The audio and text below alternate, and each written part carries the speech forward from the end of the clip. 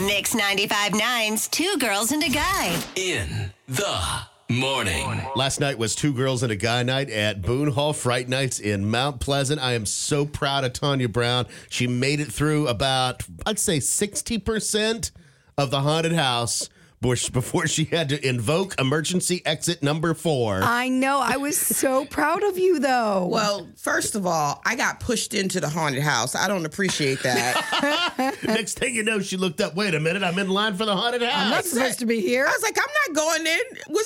Was it Rick? Yeah. Rick was like, oh, yes, you are.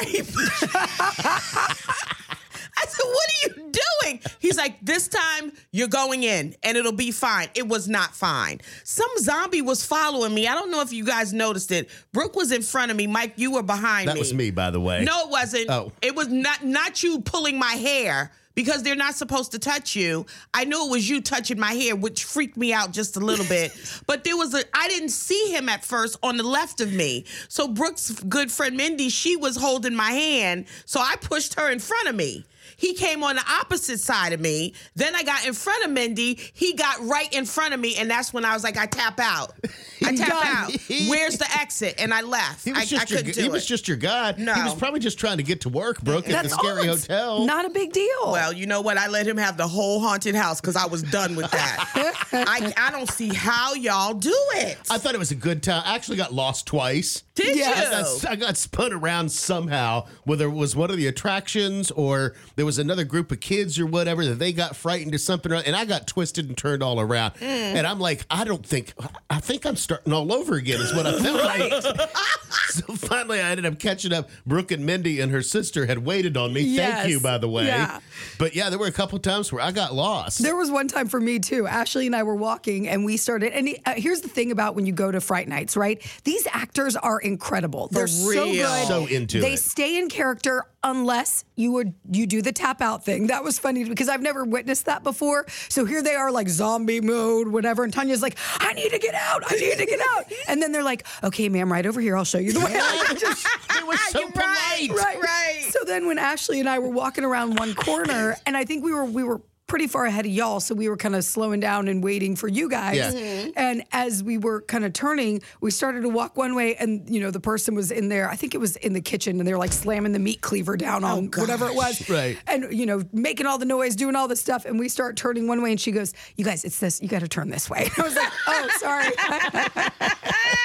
At least they're very helpful zombies. They are, but I mean, they're so good. They're so They good. are. But when you need help, it's nice to know Right. that they're there to help you. The hayride was phenomenal again this year. They extended it, about another, I think they said about 7-8 minutes. Yeah. So it was about a half mile to a mile that they extended it. The finale at the end, I call it the Chainsaw Symphony. It is fantastic from start to finish. I really enjoy the production value of everything that they put on. We had a really great guy who was on the microphone. He was good, the narrator. On the trailer, the narrator guy. He was funny and spooky. Yeah, he was. And then Ashley even said, my sister, when we were sitting there, as we were going through the hayride, she kept going, this is new. This isn't like last year. This is new. She remembered. Yeah, but it was interesting to me because, some of the things, and I love that, kind of stay the same, like the ones that you really want, but there's always a new attraction. Right. There's always something else to make you want to keep coming back, and she kept noticing and recognizing those things. Y'all, we have got to talk about the girl that spent the entire time with her face in her boyfriend's lap Alexia. over his jacket. Poor thing. Because she was so scared. And at one point, I kid you not, Tanya leaned over to me and whispered in my ear.